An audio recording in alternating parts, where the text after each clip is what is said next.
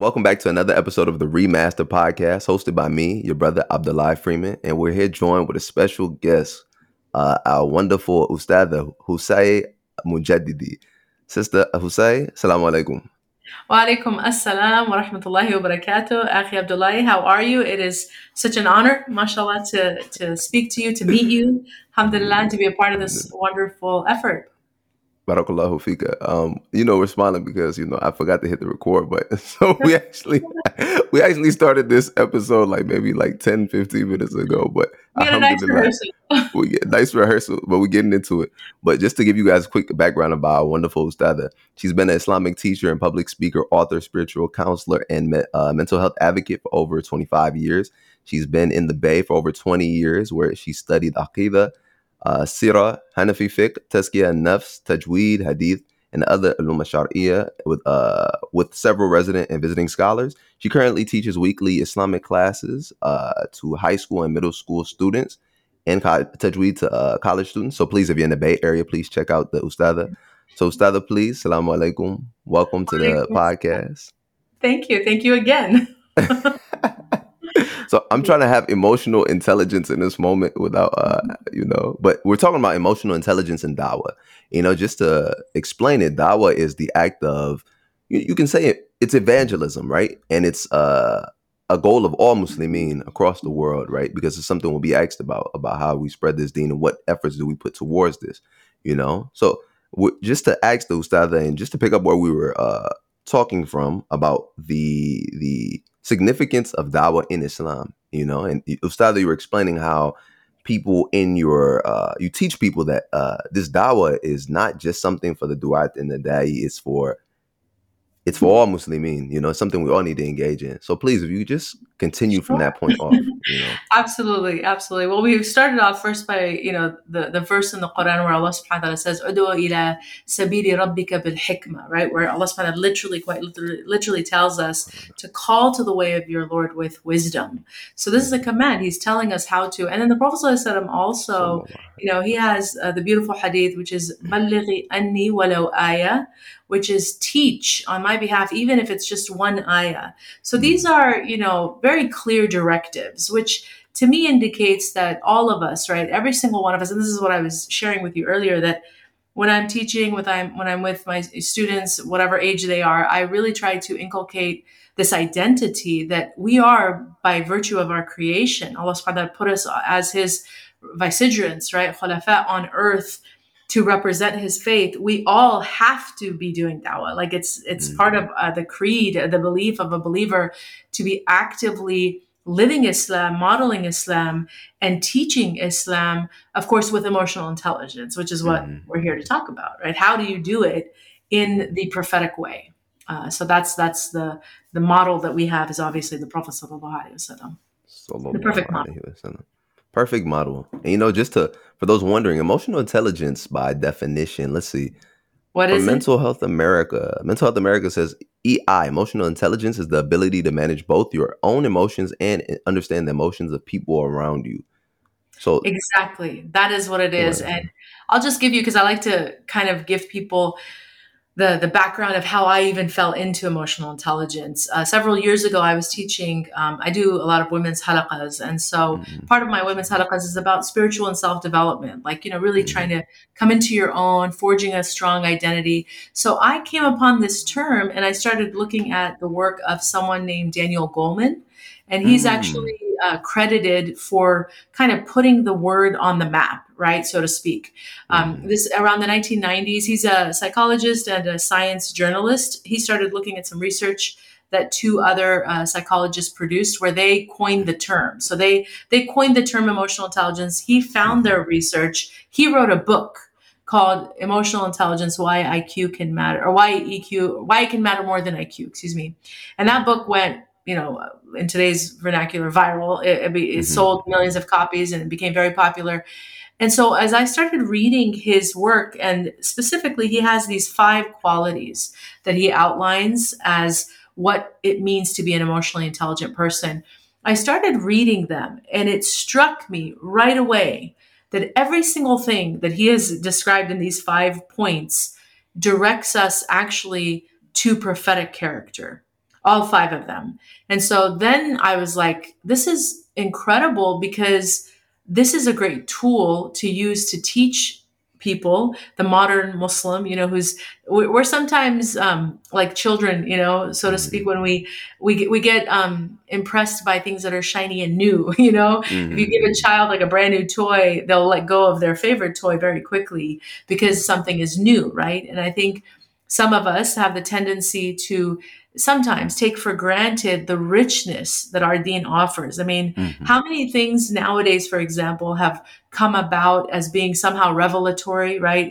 For the Western audience, like intermittent fasting and, using siwak, or just a lot of the hygiene, practices that we have that have been established practices in our own faith for centuries, right? But Muslims tend to be more impressed when, and maybe this is a part of our colonial mindset that we just, we're too impressed by Western standards. But anyway, so I figured here we have this list. It's 5 qualities. I can absolutely make connections to each of these and align them with the Prophet ﷺ's seerah, with his teachings, with Quran. And this is going to be the tool that I'm going to use to teach. And alhamdulillah, it's been an incredible journey because I'm not sure if you've seen the 5 points, but I can go over them really quickly. Like the first point of emotional intelligence when you're studying it is called self-awareness, right? Like to be self-aware. Then it's self-regulation. Then it's motivation, empathy, and then social skills. That's it. So if you have these 5 qualities and you really develop them, you will be an emotionally intelligent person. So I started thinking, well, hold up. Let's look at this, through the lens of Islam.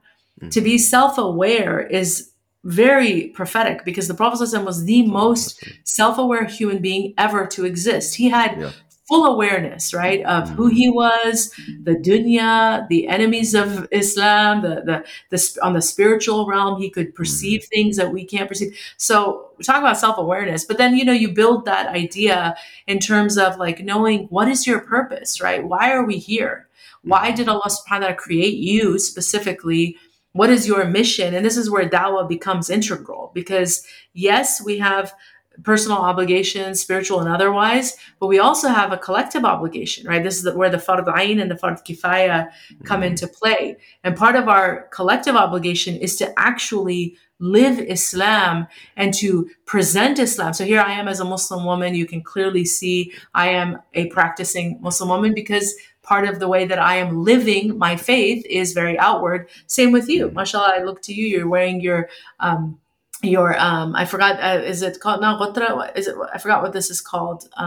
But it's very the Palestinian ones that had the the kafia is the Palestinian one. I forgot what it's specifically it's called, but mashallah, you're wearing it and then you have your beard, so you're practicing your faith. I got my thobe on too, jalabi. There you go. You got your thobe. I have my abaya on. So we are clearly living and displaying our faith, mashallah. And so that's part of the obligation as well. So self-awareness, I mean, when I do a workshop, I go into many different layers of each of these.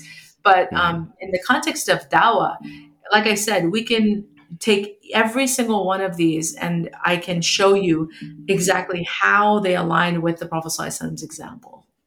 That's why it's such a powerful pairing, when you think of dawah and emotional intelligence. I mean, again, I'm happy. I don't want to, I can keep going because this is, I told you. No, this is what we brought you here for. Ustada, we need this. This is what we brought you here for. Okay, no, alhamdulillah. So just to, again, keep it going. So when I started exploring this more and I saw the response, because I get so many, people coming to me, oh my God, this is so amazing. It's really opened my eyes. It's like I'm discovering things I never realized before.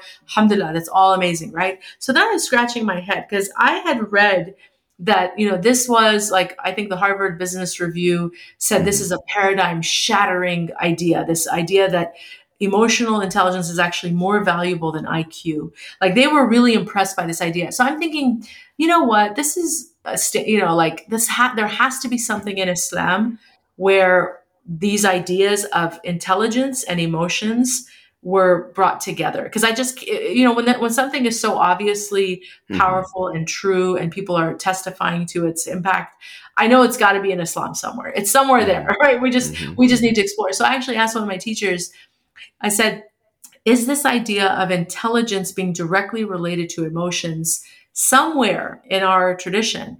And he pointed me to this hadith, and this blew me away when he told me. I said, "Ya Allah, I knew it. I knew it." The Prophet sallallahu alaihi wasallam said 1400 plus years ago, he said, "Ra'sul aqli ba'd al-imani billahi at-tawaddudu ila nas," which means the basis of reasoning, of intellect. The first point you and I as human beings demonstrate our intellectual capacity is believing in God, right? Because if you're a truly intelligent person, you cannot deny your own createdness, right? Like a truly intelligent person who's actually using their mind will look at their own body, their own form, their own existence, and testify that there has to be a creator, right? So that's how you initially establish your intelligence. Then he said, after that, right? So after you've established that you're an intelligent person, then the next sign of intelligence is loving kindness towards people. So he actually paired intelligence with the ability to manage, right? Because you defined emotional intelligence, which is what it is, identifying and managing your own emotions as well as the emotions of other people.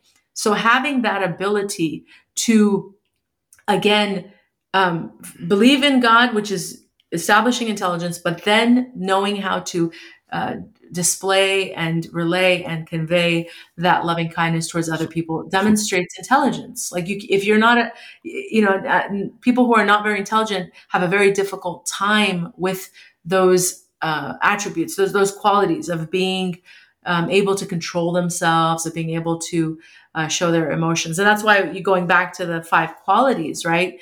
I mentioned the first point is self-awareness. So really being clear about who you are. I go into such detail, like people need to think about this. Not only should you know about why are you here? Why did Allah create you? What is your purpose? Where are you going? All those questions, right? But then And you also, to just interject, Ustad, sure, it no, just please makes me do. really think, like, subhanallah, like the pillar of emotional intelligence is literally Tawheed. Exactly. It's like, subhanallah, Absolutely. I never thought of that. I've never ever The thought to, which it definition. makes sense, right? Because to deny the most, like, what is the basis of the entirety of existence is to deny everything else, right? And it's like, subhanallah, Exactly. like I didn't even put that together. And it makes me think of that. I don't know if it's a hadith or it's not an ayat. I think it's a hadith where it says to know your Lord is to know yourself, I Oh believe. yeah, so that's the other very powerful. It's often quoted as a hadith, but it's a maxim. It's like a proverb that's the Arabs have used for It's okay. centuries, which is man Okay. arafa Okay. nafsahu faqad Mm-hmm. arafa rabbahu. So there is a Mm-hmm. direct connection to knowledge of self and knowledge of God. You're right, 100% that if you want to be an emotionally intelligent person, the core of it is Tawheed in Allah, because the only way that you can know yourself or know anything is from God. We have zero capacity, right, outside of what God enables us. So, in Allah, when you understand that, then you make that connection. But absolutely, and that's why the starting point is self awareness, is to really have these deep and conversations with yourself to explore how much of yourself have you actually understood. And you'll be surprised, like things that our scholars have taught for centuries, which we need to revive, like something like Mm-hmm. mizaj. This is another example of Muslims. I had someone just earlier today ask me about the Enneagram. I don't know if you're familiar. There's a lot of Mm-mm. personality tests. I'm sure Oh, you've yes. Yes, I've heard that. Yeah, yeah, right? yeah. Yeah, Enneagram is one of those that is very popular. So is like the MBTI, the 16 personalities. So there's a lot of personality tests that people take, but they don't realize that our tradition is rich with a whole science on human personality called Mizaj, which teaches you what is your temperament. Are you an intense, reactive person? Are you flexible? Are you a social person? Are you more introverted? It goes into all of these qualities, and in Wait, fact, Ustad, stop, stop, yes, stop, stop, stop. You you're telling me gonna. I don't. Islam has personality tests? Yes, Stop. yes.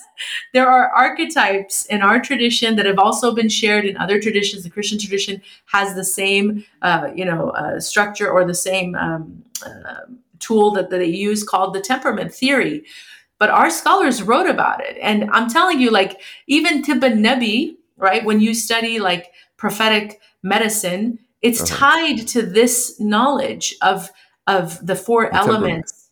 Yes, the mizaj, knowing like your constitution, your physical constitution. Are you a hot, do you have heat, excessive heat? There's so much overlap with the physical medicinal sort of properties that we also have, as well as personality. And this is from Ibn Sina. So Ibn Sina, right, which everybody knows as Avicenna, the Latinized name, he's the one who actually expanded the ideas that were introduced by Hippocrates and Galen around the humors or temperaments, and then added to them personality traits. So he developed this whole science around mizaj, called mizaj. And it's so powerful because once you study it, it changes your whole perception of yourself. And in fact, I'm Go ahead. sorry, because I have so much to say on this, but go ahead No, with your go question. ahead. Go ahead, Ustad. Go ahead, because I was just I going was to just ask you going to to say, list any books or anything that we can look this up after, because it's definitely absolutely, something. sure. No, I'll definitely share those with you. I've done a lot of online stuff as well, but one point that to indicate to you just how common this was taught. Many of our great scholars taught it, but Imam al-Ghazali, rahimahullah, he actually said, it's one of his quotes, that anyone who has not studied mizaj, if you have not studied the temperaments, the human temperaments, and don't know human personalities, should not be around children. He gave that very clear advice. Like if you're a parent or a teacher and you've never studied mizaj, what are you doing? Because you have to understand human beings. You have to understand that not two children raised in the same household. They could even be womb mates, the Mm-hmm. twins or triplets Mm-hmm. or quadruplets. They could have so much shared experiences and come out completely different because Allah subhanahu wa ta'ala has created them different. And so to understand the variance of human personality is very important when you're working with children. And I'll tell you, like, this is a story I've shared before, but it was very impactful for me because I give presentations on the temperament. So I once was teaching it, and this mother came up to me afterwards weeping. She was crying.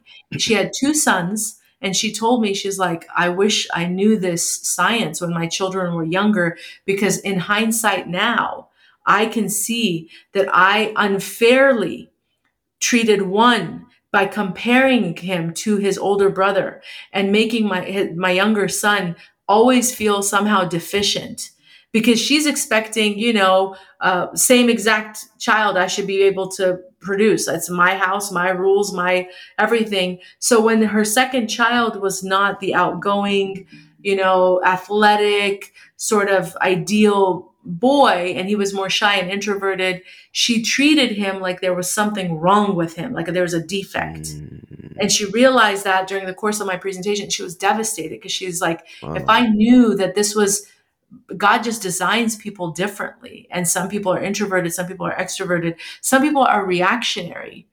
Some people are not reactionary. They freeze in a crisis situation. You will see like there's different levels of people. There are people who jump right in and they go into hero mode. There are other people who literally are paralyzed with fear. Is it fair to presume that one is better than the other, or can we say, which is where the Prophet ﷺ, he now brings it all home for us, that we possess all four of these temperaments. When you study them, it's easier to understand. But the purpose of the human being is to actually bring yourself into perfect balance, because that was the Prophet ﷺ. He had all four temperaments in perfect harmony. And that's what our goal is. So it's not that one is better than the other. It's that we all possess all four at different levels. Like you might be excessive in one temperament with certain people, you might have deficiencies with other temperaments. So the goal is to try to adapt prophetic character so that you're in perfect harmony like he was. That's why everywhere he went, why is it people flocked to him? Why is it Mm-hmm. that he had such appeal? Because he was literally tapping into this force that made him project light. And of course, it's all from Allah, that made him relatable to everybody, man, woman, child, poor, wealthy. It doesn't matter. He had that appeal, and it's because he was in perfect harmony in his temperament. And obviously, he had prophetic virtue. So Subhanallah. This is why Ustad, mashallah. Wow. I never knew Islam had something like this. I've never heard of Mizaj before. Like never. I think I've heard of something in relation to it with the medical treatment and things of that nature, like to each temperament, but yes, never that it went to the extent of personality types. But either way, would tap into that more. But you did give an excellent segue to the next thing I wanted to ask you about, with the like, what's your favorite story of the Prophet sallallahu alaihi wasallam exemplifying his emotional intelligence? excellent. There's so many to choose from, but I know. the one that I always comes to mind. I'm sure you're familiar with it too, because it really does convey his emotional intelligence vis-a-vis the Sahaba. The Mm. man who entered the masjid and he urinated, right? He Mm-hmm. when the Prophet ﷺ, I mean, just imagine that scene. And I always tell people, first of all, imagine it today in your masjid. You know what I'm saying? Like, imagine someone walks in any mosque in any part of the world today, the chaotic scene that would unfold, the mass hysteria that would unfold. It would be that man would not survive. He would not live out the Mm-hmm. door, right? Mm-hmm. So that's what happened. The companions, when they saw him, because they're still human, they're still working on themselves, right? They immediately erupted and were very angered because of the audacity of someone to come into a place of worship and do that, right? But this is where you absolutely see the emotional intelligence of the Prophet ﷺ. What did he do? He said, he first of all managed them, Yep. right? He said, you calm down. Don't you leave him alone. And not only do you leave him alone, you build a satar, like veil him and let Mm-hmm. him finish. Mm-hmm. So he Subhanallah. first of all, I mean, obviously he's in full control of himself. He didn't get riled up. He managed them, told them what to do. He let the man finish, and then he told some of them to give them something to do, clean, like get water, pour over it, Mm-hmm. clean that, and let me deal with him. And then Mm-hmm. this man came to the Prophet ﷺ, and in the most gentle way, in a situation that most of us would say justifiably, if he was angered, okay, it makes sense. But he never just did that. He never lost comportment. He never let his anger overtake him. He was always in control. So what did he do? He just advised him and said, this is a place of worship. We do not do that in this place, right? That is emotional intelligence, being able to see that this was a human being. He had a human moment. He's acting out of ignorance. Why are you being triggered by that and personalizing that, right? Why aren't you Mm-hmm. stepping into a role where you could just correct the situation and manage it instead of letting your emotions go? And that's what most of us do, because we're not practicing these beautiful virtues that he displayed for us, which is the second quality. So, I mentioned mizaj and aqidah and a lot of those things as the first quality, self-awareness. The second quality is actually self-regulation, which from our faith perspective, that is tazkiyat an-nafs, Mm-hmm. controlling yourself, right? You have to learn how to basically manage your emotions, fix your own problems, see your own diseases, cleanse your own heart. And that requires a lot of regulation. It requires biting your tongue. It requires being able to, again, in a situation like we just, heard from this story, this hadith, knowing how to do the best or how to behave in the best way where it's mutually beneficial for everyone, right? Because You if I know. let my nafs direct, Mhm. I'm thinking only of myself, right? I'm sorry. Go ahead. No, continue. Yeah, so that's where practicing self-regulation is in line with, again, the prophetic example, which is once you've figured out who you are, right? You've worked on developing your understanding of yourself. You understand that you have a purpose. You're working with tools, for you, because everything is very subjective. Your challenges are going to be very different than my challenges, right? So you got to understand that about yourself. Then you go into the work, the tilling of the soil, as they say, right? Because you can't plant new things on dead, hardened earth. You got to till, you got to remove that hard earth and bring up the soil. So that process Mhm. is tazkiyat an-nafs. It's cleansing, it's purifying, it's cultivating, and it's working on becoming the best version of yourself. So we get to self-regulation, and again, the reason why I love this Mhm. whole framework is because it's organized and it pairs beautifully when you juxtapose it to Sirah and Sunnah. So we go from Aqidah, really building yourself, knowing yourself. And if you look at even the Meccan period, right, the earlier period, that's what they were doing. They were meeting, they were cultivating, they were learning. They were totally in a state of ubudiyah, just completely submitting to the will of God. They weren't out there calling people to Islam yet because they needed to work on themselves. They had to do that inner deep spiritual work first, right? So the Meccan period is all about this work, this hard work, really testing their own limits and putting their trust in Allah. So all of that comes in the first two. And then motivation, which is the third point of emotional intelligence, is intrinsically found because Allah subhanahu wa ta'ala, He says what? لَإِن شَكَرْتُمْ لَأَزِيدَنَّكُمْ. When you are grateful, I will increase you. Right? And when we, get closer to Allah subhanahu wa ta'ala, He advances closer to us. So the facilitation comes. He will make it enjoyable. And that's why you see, people who come to Islam as converts, or when people embrace Islam, even if they were born Muslim, like I feel like I had a conversion, to start practicing Islam, right? There's that sweet time of just absolute enjoyment because Allah is making it so easy for you. So there's this intrinsic motivation that comes, which obviously you have to continue doing the work, but Allah feeds into that by making things easy, delight. You find the delights and joys of worship. Praying is not hard. Fasting, everybody's excited about. Where is that coming from, right? It's because Allah is giving you that extra motivation because you're doing the hard work. And then after you go to, the first three qualities of emotional intelligence are very personal to the self, right? It's all about you. You have to become self-aware. You have to be self-regulated. You have to be motivated. Then we get to the last two. And this is where the beautiful pivot happens. Even by Islam, this is where the Medinan period comes. You've done a lot of the hard work. You have victory. You have Badr. You have all these amazing openings, right, that the Muslims went through. And then boom, now you got to think outward. Now is the call for dawah. Now you have to do what? Be empathic.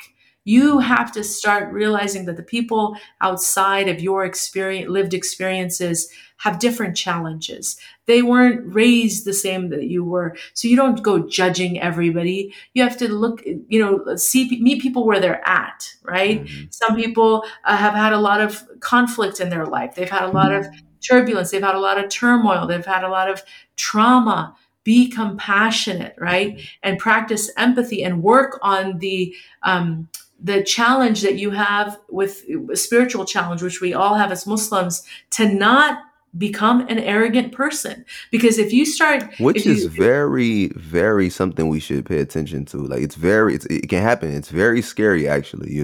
Especially as as somebody who has studied. The more knowledge you get, you don't want to say you're becoming imposing, but it's. It's scary. It's a very thin line. It's very scary, just to say. 100%. And this is why, I don't know if you've ever seen, there's a wonderful document. You should definitely see it if you haven't. I can send it to you. But it's called The Foundations of the Spiritual Path. And this is by a great scholar, a Moroccan scholar, Sidi Ahmed Zarruq. But he actually outlines the pitfalls of being on the spiritual path. And one of them is arrogance. Wow. Like we're all susceptible to it. And in fact, there's another great story that really shows that, because sometimes we understand tests like that the human being is tested only in the context of tribulation, right? So we can see someone being tested with their health, with their wealth, with their marriage, with whatever, like even now, obviously the people of Gaza in this horrible situation, we can observe that is a test, right? It's a test, right? But there's a wonderful story that actually shows that there are 4 tests that all human beings are under. No matter what, all people are under one of these 4 states. And this is like the ultimate equalizer for me and it's important that we as practicing Muslims see that we are being tested even in our faith. And I'll explain. So the story goes that Ibn Atta'illah, one of our great scholars, he was once really overwhelmed by the burdens of dunya. So he went to one of his teachers, Abu Sa'id Abu Abbas al-Mursi. And he said to him, I'm burdened by dunya. The dunya is just, it's driving me crazy. I'm having a very hard time. So this great sheikh said to him, I'm going to give you this lesson. If you learn it and you apply it, you'll be fine. So then he proceeds to tell him that all human beings, every single person created, is in one or two of four states, basically, essentially. And that this is how we have to see the world, that everybody's being tested all the time, everywhere, no matter what.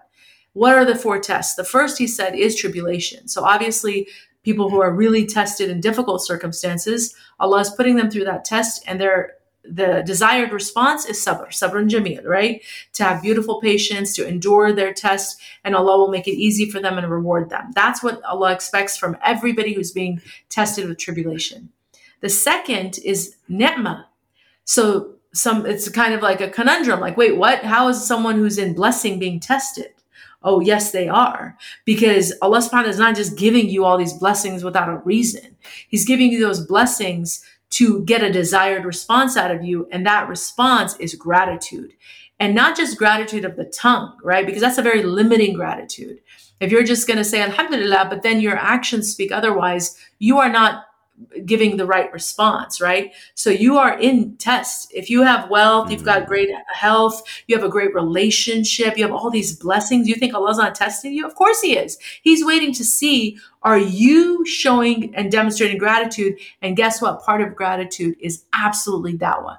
Bringing it back full circle. Dawah is showing your gratitude to Allah subhanahu wa ta'ala. Ya Allah, I am so grateful for all that you've given me, that I want to obviously be in obedience to you and fulfill my obligations to you, but also share the medicine that you have poured upon me, right? Because Islam is shifa.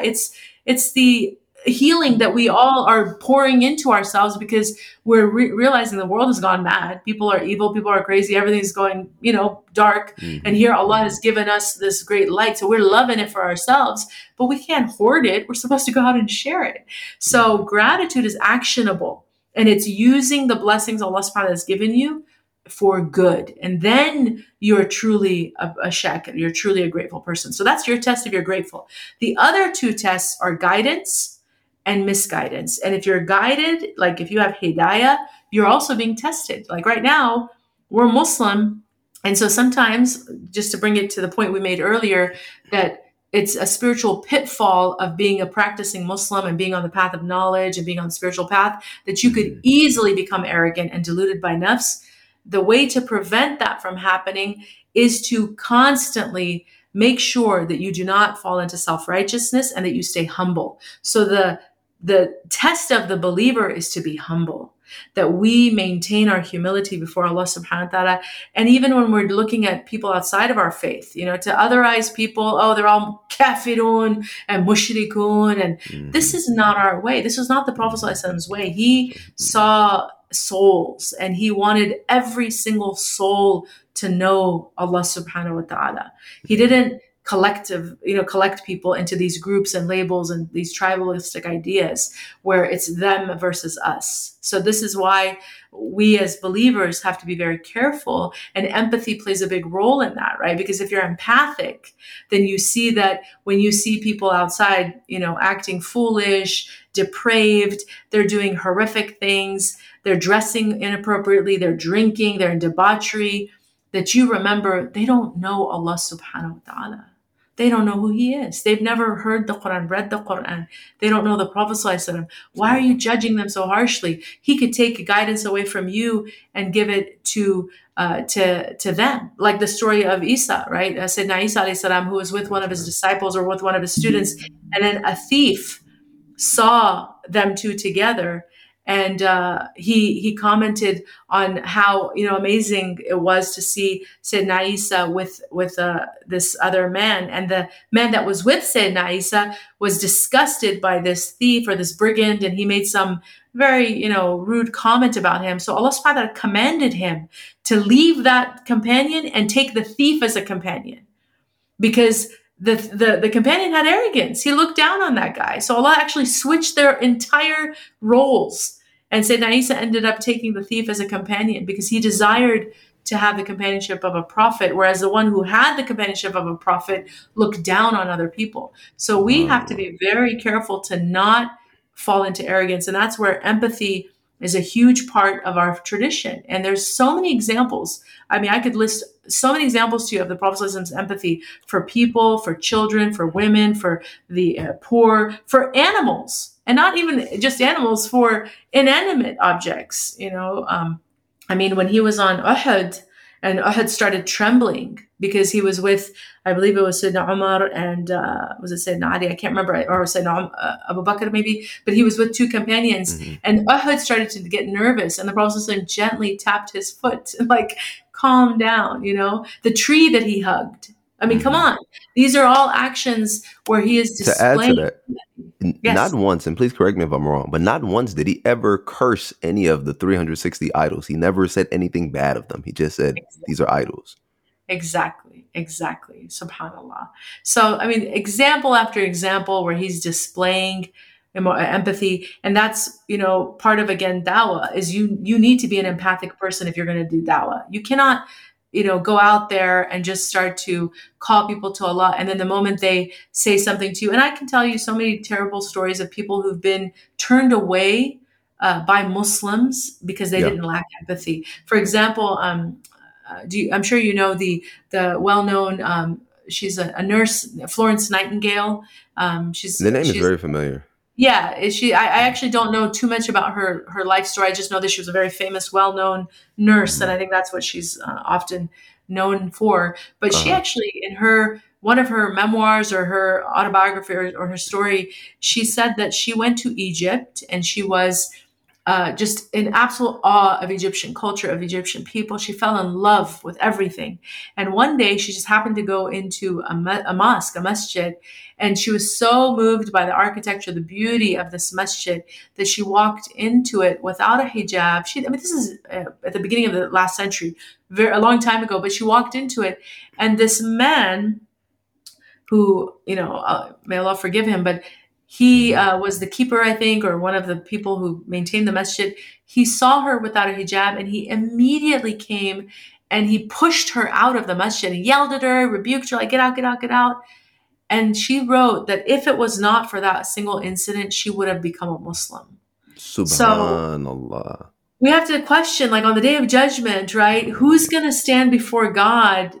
Allah knows, obviously, He's going to ultimately judge between them too. But between that man who did not have empathy, he had Islam, but he did not practice prophetic character. And here's a woman who was on the verge. I mean, she was right there, but she was pushed away. So empathy is so important because you can turn people away from the faith. And then social skills, the Mm-hmm. last quality of emotional intelligence. This is so big because what you and I talked about at the beginning of the hour, which is, our names, and how Mm-hmm. when you talk about your name, it can really actually open up a great discussion. This is something that, alhamdulillah, I've seen in my lifetime, but I've also kind of, extrapolated it from the example of the Prophet ﷺ, who took great care when he would visit people, especially different tribes, different peoples. He took great care to speak in their dialect, to know Mm-hmm. about their culture. And so when I learned that this was a sunnah of his, I started doing the same thing. I started asking people questions about, like, the language that they speak, and then asking them to teach me phrases, because he was exemplifying to us that if you want to really make strong connections with people, you want to be effective in dawah, you want people to respect you and listen to you, make an inroad into their heart through their culture, through their language, an appreciation for, their leaders or their elders. Do Mm-hmm. these things because it actually shows that you are a caring, thoughtful, considerate person, not self-absorbed, right? Not Mm-hmm. self-absorbed. You're actually willing to learn about other people. So that's just one of his many incredible qualities of social skills. I think two moments that that come to my mind that are moments that I really, you see the emotional intelligence of the Prophet sallallahu alaihi wasallam that I think about. One is an incident with our mother Aisha radiallahu anha, in which I believe our other mother Salama sent him food, and Aisha was there and she smashed the bowl in front of him, right? And he Mm, didn't get angry, he didn't yell at her. I believe, if I'm not mistaken, he said you have to replace her bowl, your mother's bowl, right? But it's like Mhm. subhanallah, like imagine you are the Rasul of Allah subhanahu wa ta'ala, the most beloved. And like if you think of any other leader of authority or figure of power, to have something humiliating like that happen, right? Like Right. somebody just smash food in your face that you were about to eat, but him not even react in a way that's negative. And then the other moment I think about is when they finally conquer Mecca, right? And Yes. he says the same uh, uh, exactly what Yusuf alayhi salam said to his brothers when Yes. they came before him in Egypt. And it's like, subhanAllah, full circle moment. Like in that moment, he justifiably under, I was listening to some sheikh, I forget the sheikh's name, but under any law, he would have just executed those people, right? But Absolutely. You're treacherous. Yeah. he didn't. He forgave everybody, and Islam proceeded. So just those two type of moments, it shows when you talked about self restraint. It's like subhanallah, like how do you like restrain yourself in those moments? Because I mean, think about it, that moment when you have the city. Now you think of from our mother Sumaya radiallahu anha, when she passed, the first shaheed, all the way Absolutely. down the last all these years, everything that's happened, all the things that have happened to Muslimin, the boycotts, the people who've died, the wars, everything. And now you're here and it's like, I got you guys, but you guys are free. And it's like, subhanAllah, like that, I don't Incredible. know, just those moments. But, to bring it now to like the modern age and to speak a little bit to what you said, it's very true. I always tell people, we as Muslims, we can't say that it's just like me and you, Ustad, if we have a conversation, I start the conversation like, Mhm. okay, Ustad, that's a really ugly hijab. But anyways, listen, this is why you need to. You can't do that. You can't just you can't start off Stop on a foot someone like and that. be honest. you know, it's just like you're like, hey, you're stupid, right? Okay, so this is why you need to accept Islam. No, you can't do that. You cannot do Exactly. that at all. Nobody. If somebody said they would never listen to something about Islam, can you blame them? Right? Can you blame them Absolutely. with that approach? But to Absolutely. those who, so just really quickly, Ustada, what are ways we can like? I guess it's a two-part question because you brought up some points that were really interesting to me. How can we adapt? How can we use this emotional intelligence in terms of adapting to speak to different individuals in our societies? Because this is what the Prophet sallallahu alaihi wasallam did. Each companion that he went to is a different approach of how they came. Sayyidina Umar radiallahu anhu, how he came to Islam is different than Abu Bakr radiallahu anhu. It's different than, everybody's different. So what are ways we can do that as differently? And then also, can you speak to the, I guess the next, I'll make that the last question. I got two questions after this, but can you Sure. speak to No, that exactly. point? Yeah. First of all, thank you for sharing those wonderful examples because as I said, we could go on and share so many examples of how the Prophet ﷺ displayed beautiful emotional intelligence in circumstances where most of us would fall apart. We would just lose it, right? So that's why it's so important to study seerah because there's a hadith that al-mu'min al-mir'at al-mu'min, right? That the believer is a mirror for the believer. Well, the most polished, beautiful, perfect mirror is the Prophet ﷺ. So when we see his example, we want to reflect that right in ourselves.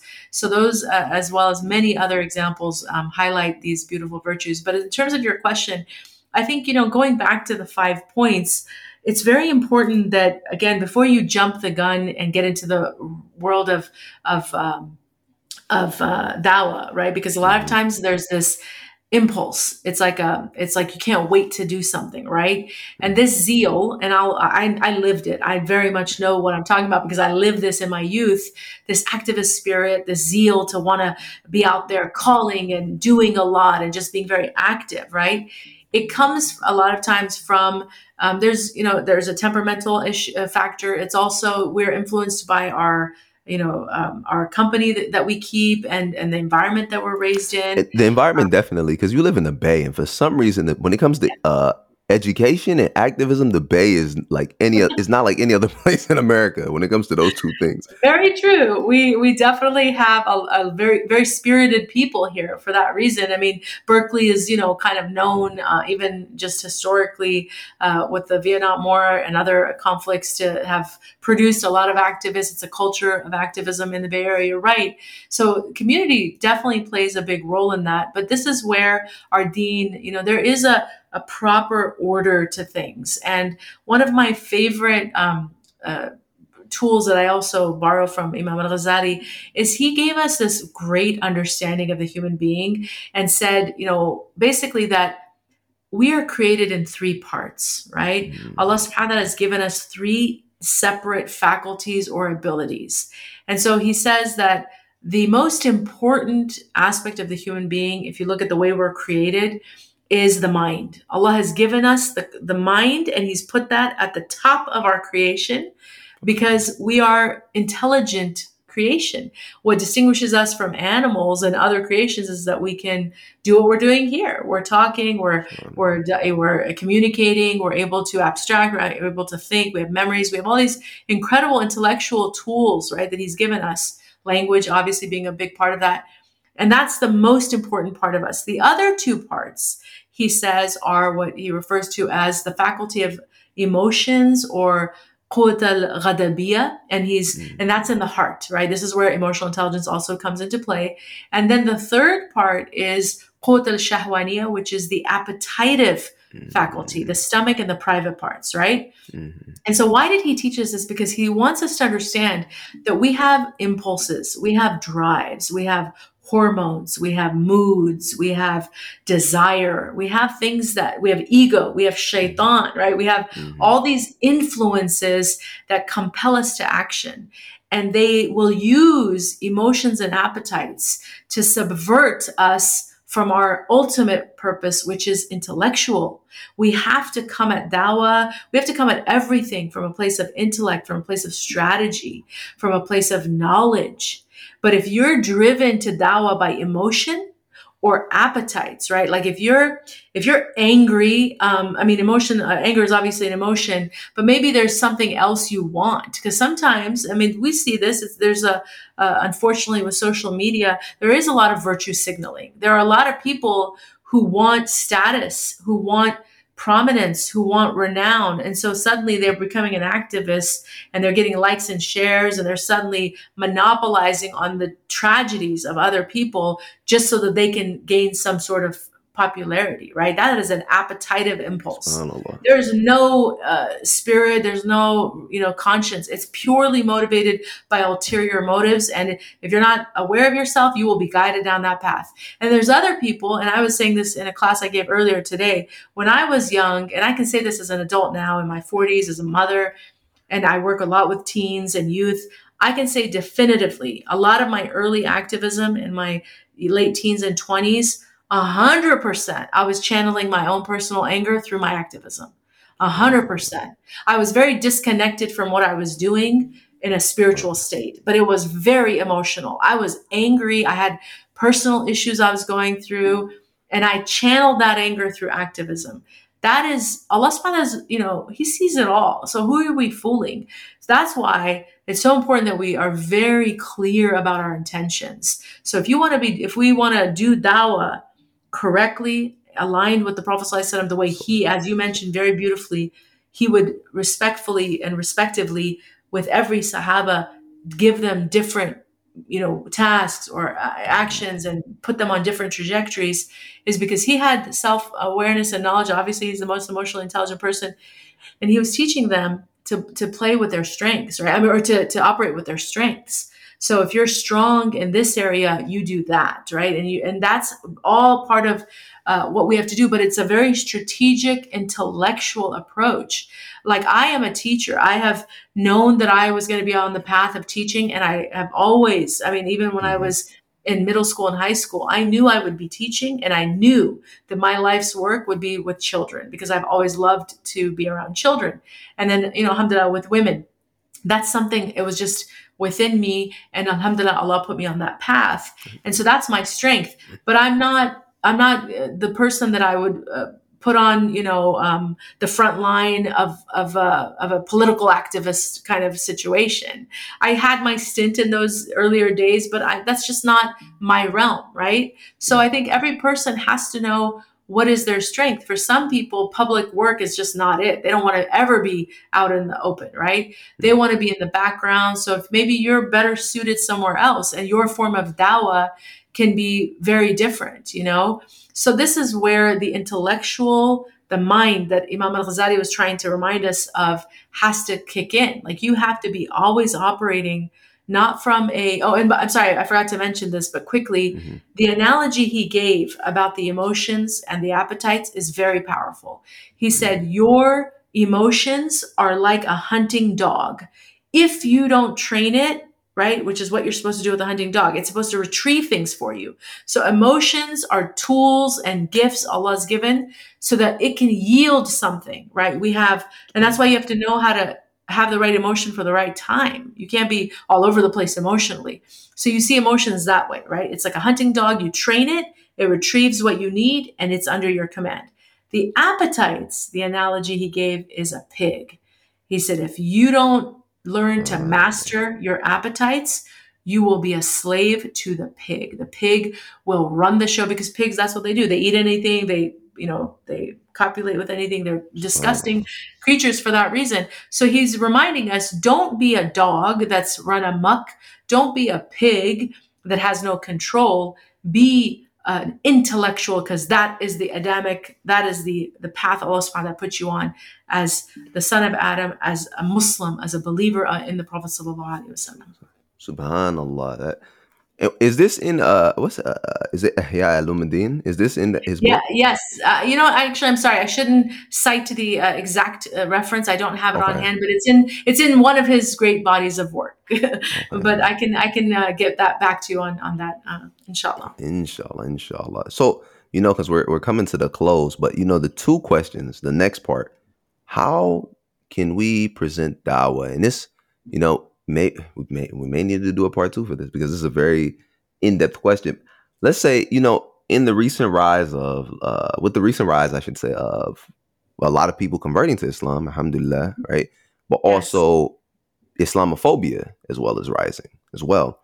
How can what are the ways we can implement emotional intelligence and leverage that against people who may be prejudiced to Islam or have biases or just people who are ignorant or have misconceptions?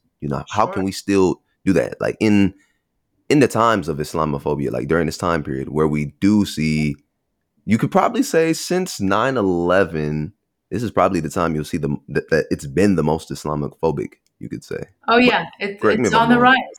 Mm-hmm. No, it's been terrible. I mean, CARE has produced some statistics that they're getting hundreds and hundreds of, unfortunately, calls from people who've been, subject to some sort of discrimination or racism or something. So it's absolutely, unfortunately, on the rise. But this question is very important because, again, we have to look to our own tradition. Islam is a deen of iqra. It's a deen of knowledge. It's a deen of really being empowered by the mind. So I'm going to go back to what I was just saying, which is if you want to do dawah with Islamophobes, you cannot just operate from a place of emotion because emotions can be manipulated. They can and they do it. They study, people. They know how to put us into agitated states. That's why you see Mm-hmm. sometimes these interviews with Muslims and they lose their cool within 2 seconds and then the whole Mm-hmm. interview is gone, right?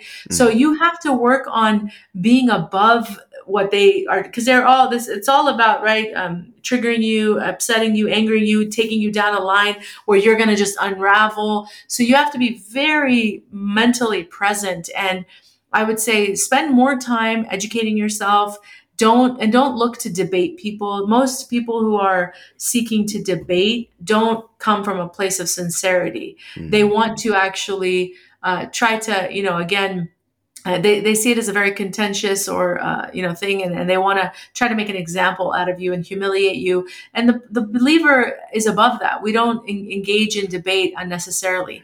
If a person is genuinely curious about Islam, then you can obviously answer questions and also know your own limitations. If you don't have knowledge, say I don't know. That doesn't mean Islam doesn't know. It's okay. And actually, many of our great scholars, Imam Malik being one of them, was very proud and known for saying, I don't know, when he La was asked adri. questions. La adri.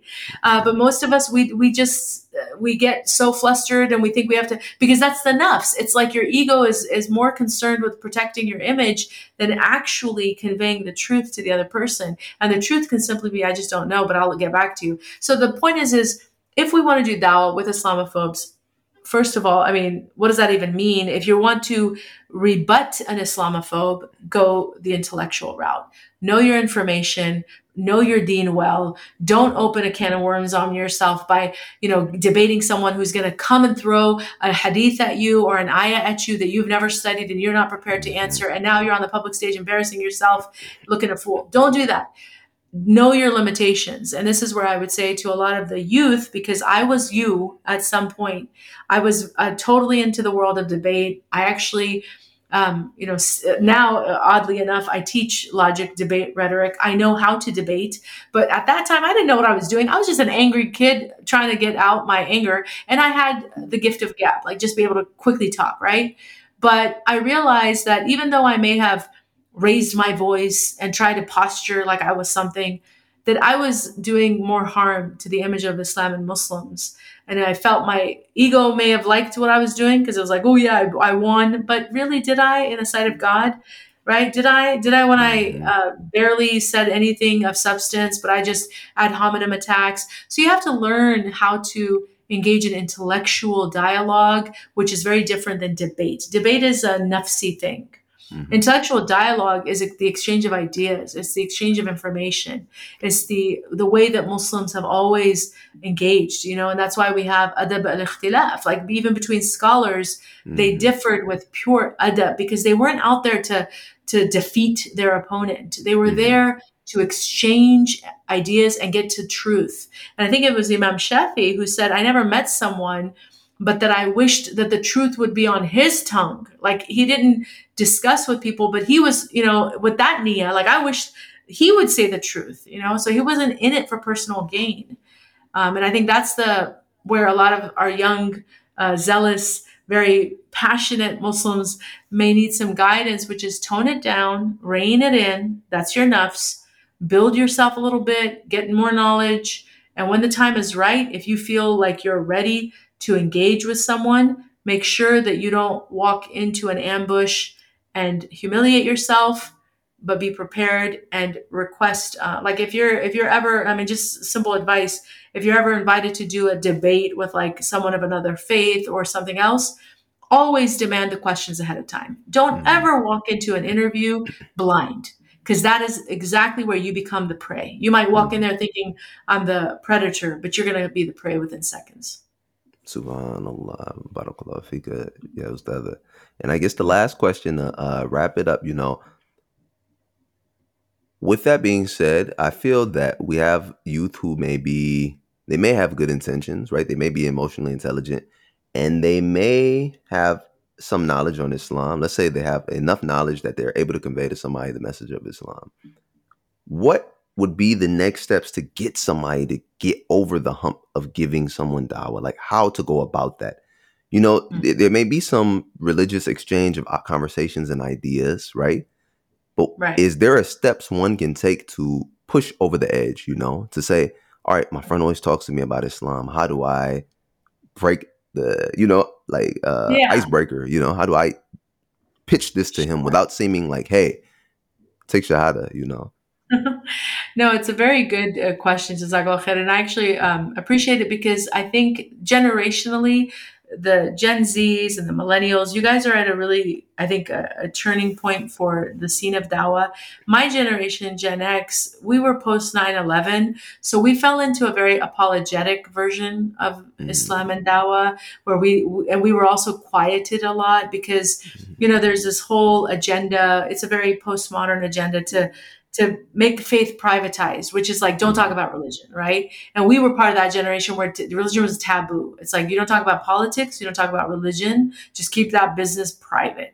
And we fell into that mindset. So a lot of my generation, they're very shy to broach the subject of faith because of these reasons. But it's not, this is again where we have to see that our standards of how we conduct ourselves should not fall according to cultural norms and practices, but what does Allah demand of us? And if Allah subhanahu wa ta'ala demands of us to be du'at and da'is, then we have to make sure that that's a priority and a big part of our identity. And now the application of that, how we do that, is by being very careful and cautious and considerate. Because a person who's curious about Islam, if they're genuinely curious, it's like an itch that needs to be scratched. They will keep coming and asking questions. All you have to do is leave the door open. And all you have to do is say, any question you have, I will help you. Just feel free anytime. Be very casual about it, but don't keep asking them in a way that may seem intrusive. And of course, depending on their own background, I don't know. Some people have religious trauma. They may have Mhm. come from other religious traditions where they've kind of gone down that path of people trying to coerce them and trick them into becoming, practitioners. We never want to give that vibe to people. We don't want to give that Mhm. creepy, weird vibe that we're, just waiting, like, I can't wait to get you, astaghfirullah. And this is where actually to me it's very Mhm. disturbing, but there is this like fetishization of like the convert Muslim, right? That a lot of born Muslims fall into, where we just want people to become Muslim, but then it's like, then what? You got to help them stay Muslim. You can't just want them to take Shahada with you so that you can go brag about it to the world. You have to be more invested in their akhirah. So take it easy, leave the door open, be a very good Muslim in terms of your character. And if they're sincere, they're going to see you as the door through which they need to learn more about Islam, because you've made yourself open. And that's what dawah is ultimately. It's leaving the door wide open and saying, we are here to answer your questions anytime. And even if we don't individually have the answers, we will do our best to get you the answer that you seek, inshallah. Inshallah. Barakallahu fika, ya Ustad. Just the summarizing points for those listening, we spoke about dawah, what it is, calling people to worship the one God, which is Allah subhanahu wa ta'ala. We also spoke about emotional intelligence, which has four different components Five. to it. Five. Five different components to it. I'm sorry. It's No, no, self-discovery, it's self-aware. motivation, self-awareness, motivation, self-awareness, Self-regulation. self-regulation, There you and the go. last one is, don't tell me, I forget the last one. It's okay. You were so close. So it's self-awareness, self-regulation, motivation, empathy, and social skills. Social There skills, you go. barakallahu fika, social skills, and our wonderful ustad today taught us about a hadith in which the Prophet sallallahu alaihi wasallam mentioned basically that tawheed, knowing who your Lord is, and that tawheed is the center point and the beginning point of emotional intelligence. And you can even argue for any type of intelligence at that point, right? So Exactly. the what we everyone can take from here today is working on uh, attaining knowledge, but also attaining knowledge of your Lord, attaining knowledge of your religion is directly connected to emotional intelligence, Absolutely. and being self-aware. And that self-awareness is what can help you with the other side that could also be tricky to navigate, which is becoming self-righteous, becoming overly righteous, becoming holier than thou, becoming arrogant, which is the one thing we pray to avoid. May Allah protect us from that. Yeah, So me. please learn your religion, share it with people, but don't share in a manner in which you are being aggressive or in a manner to which you are, hey, you have to join this. No, share it in a way to where when people see the way you practice your life, they will want to join this because they see this is the truth, Exactly. And Exactly. Ustada, before you get off, I always have everybody do this. Wait, let me purify my intent, I always ask everybody, please share one ayat, one sunnah, or one hadith with us so that people can practice and take up so we can collect ajr from this, inshallah. MashaAllah. Wow. That's okay. Let me think. Um, One of my favorite hadith is the hadith Qudsi where Allah subhanahu wa ta'ala says, Ana indi dhani abdi bi. I am in the opinion of my servant. And for me, that's a very healing, comforting hadith, because Allah subhanahu wa ta'ala is telling us, like, just have the highest opinion of your Lord in every regard. Because if you have the highest opinion of your Lord, then He will confirm that for you over and over again. He will show you His generosity. He'll show you His mercy. He'll show you His bounties. He'll show you His grace because you believe that He will do that for you. And in this world, in this dark age that we're living in, there's so much evil and so much darkness. But we have to remember that this is all written, that it was all foretold, that we're in the latter days. But there is something to look forward to, which is the other side of all of this, the akhir, which is much more important for us to focus on. We're here as travelers, as we know. We're not here to build. We're not here to settle. We're here to just travel through. And our goal should be the akhirah. And when Allah subhanahu wa ta'ala is inviting us to know Him, to love Him, to worship Him, it's so that He can ultimately reward us. And alhamdulillah, that's where I take great comfort in that hadith, and I share that so that anyone who's feeling down on themselves or just going through a rough time, just remember, have the highest opinion of Allah, and He will turn things around for you, inshallah. Inshallah, jazakallah khair. So please, brothers and sisters, this is the ReMAStered podcast. Also, please, coming up, this will be released in December. Please, coming up, we have Mass IGNA Convention 2023 happening in Chicago, Illinois. Please sign up if you haven't. Please come be with the Muslimin. MashaAllah. I love going. It's always a great time being with your fellow Muslim brothers and sisters. I'm excited that you're going. I'll be there, inshallah. Inshallah, we'll see each other. Oh, inshallah. I get to learn from my ustada in person. Inshallah.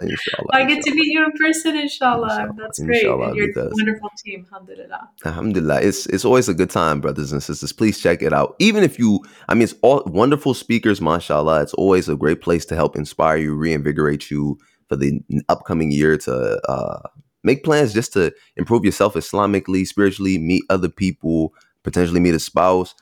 Just many different connects, I like it. Even if you don't do anything there, I promise you will like just being there from the simple fact of just being around the Muslimin. I guarantee. 100%. Jazakallah khair. So brothers and sisters, please, it's the ReMAStered podcast. Subscribe, check it out, and we'll see you guys later, inshallah. Assalamu alaikum.